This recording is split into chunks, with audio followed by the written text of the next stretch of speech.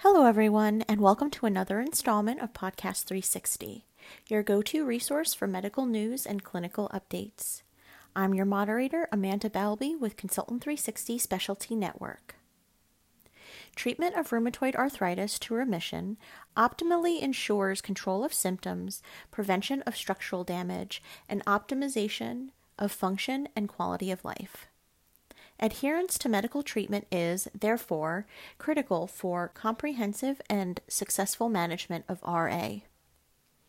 In a new study, a research team evaluated the influence of distinct domains of RA disease activity, functional limitation, and mood disturbance, as well as RA-specific knowledge and patients' beliefs about medications on treatment adherence.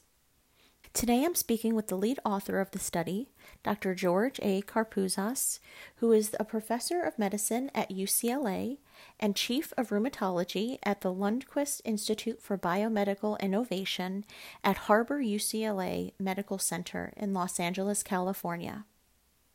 Thank you for joining us today, Dr. Karpouzos. Let's dive into your study.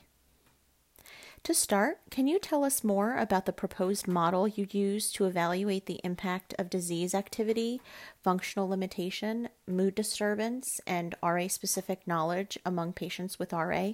Thank you, Amanda. Of course, specifically, we evaluated 285 patients with established RA from our center, and we set up a model in which we alleged that disease activity, as measured by DAS28-CRP, mood disturbance, and functional limitations, as well as RA-specific knowledge, would be expected to predict beliefs patients have about necessity of medications and concerns about them, which in turn would impact their adherence to such medications. Mm-hmm. So how does RA-specific knowledge influence treatment adherence?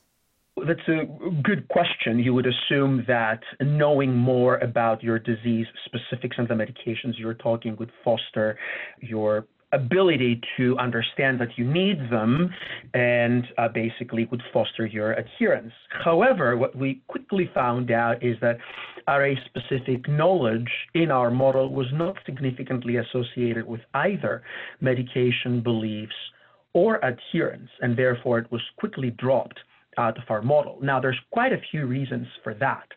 Now, the classic patient knowledge questionnaire, which is standardized and which is still in use, is antiquated. It was basically formed in the mid-1990s, and many of the questions that are in that questionnaire are no longer relevant, if you will. There's questions about medications in there that are not even used in our current armamentarium, like penicillamine, or there's a ton of questions about NSAIDs, and there's no questions about biologic DMARDs, which are basically one of the mainstays of treatment in this disease. So therefore, because many of those questions were technically antiquated and perhaps obsolete, we found really no relevance of the RA-specific knowledge as it pertains to those in our model. So that was completely dropped. That's interesting. So how do distinct domains of RA, such as disease activity, functional limitation, and mood disturbance, impact clinical outcomes and medication adherence? Our assumption was that all those parameters would culminate into better adherence.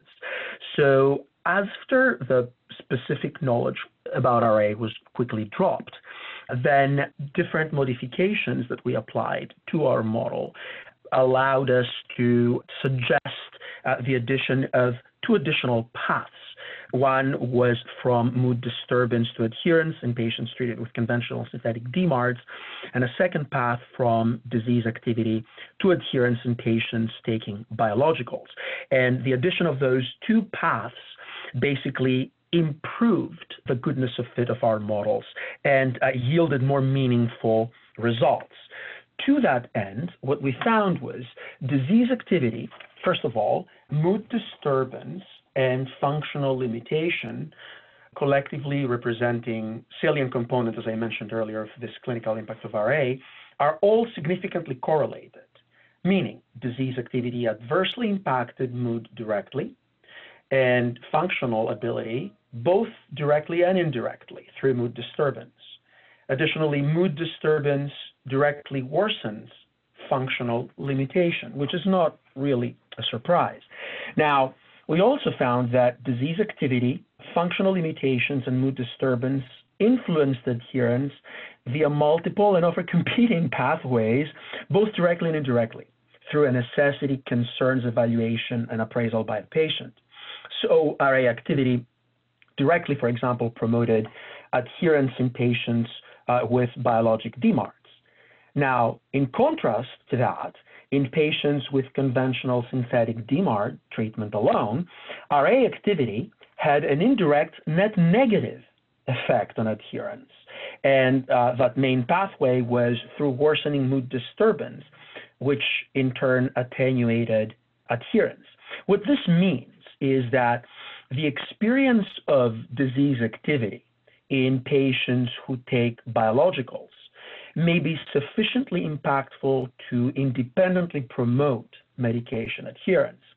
By contrast, disease activity in those who only take conventional synthetic DMARDs may be largely experienced as depressed mood, which may in turn overwhelm their capacity to adhere.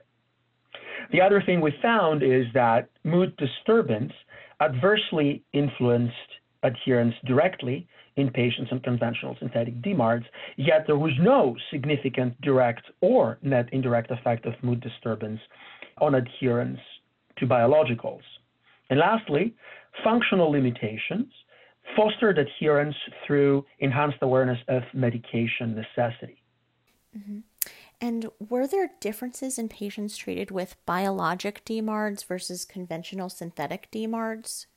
As you know, there is a precedent in the literature for wanting to examine those patients separately because clearly there's emerging data from biologic trials that biologicals perhaps have superior effects on moderating mood in patients with rheumatoid arthritis compared to conventional synthetic DMARDs.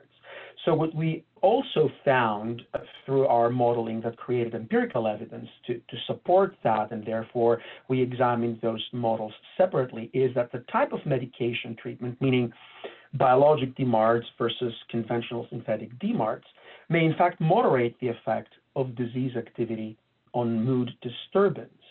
Basically, what we found is that the difference between BDMARDs and conventional synthetic DMARDs on that path was actually significant, especially when we used time-averaged disease activity to evaluate this. So that's why it's important to examine those things separately. And it appears that biologic DMARDs have this salient difference compared to conventional synthetic DMARDs in moderating the effect of disease activity on mood disturbance. Mm-hmm. Great. So what is the overall key take-home message from this study?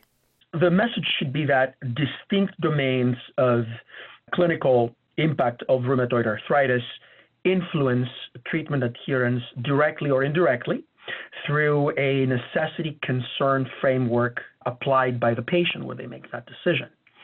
So mood disturbance and concerns about medication may be complementary yet salient intervention targets for comprehensive RA management, promoting medication adherence.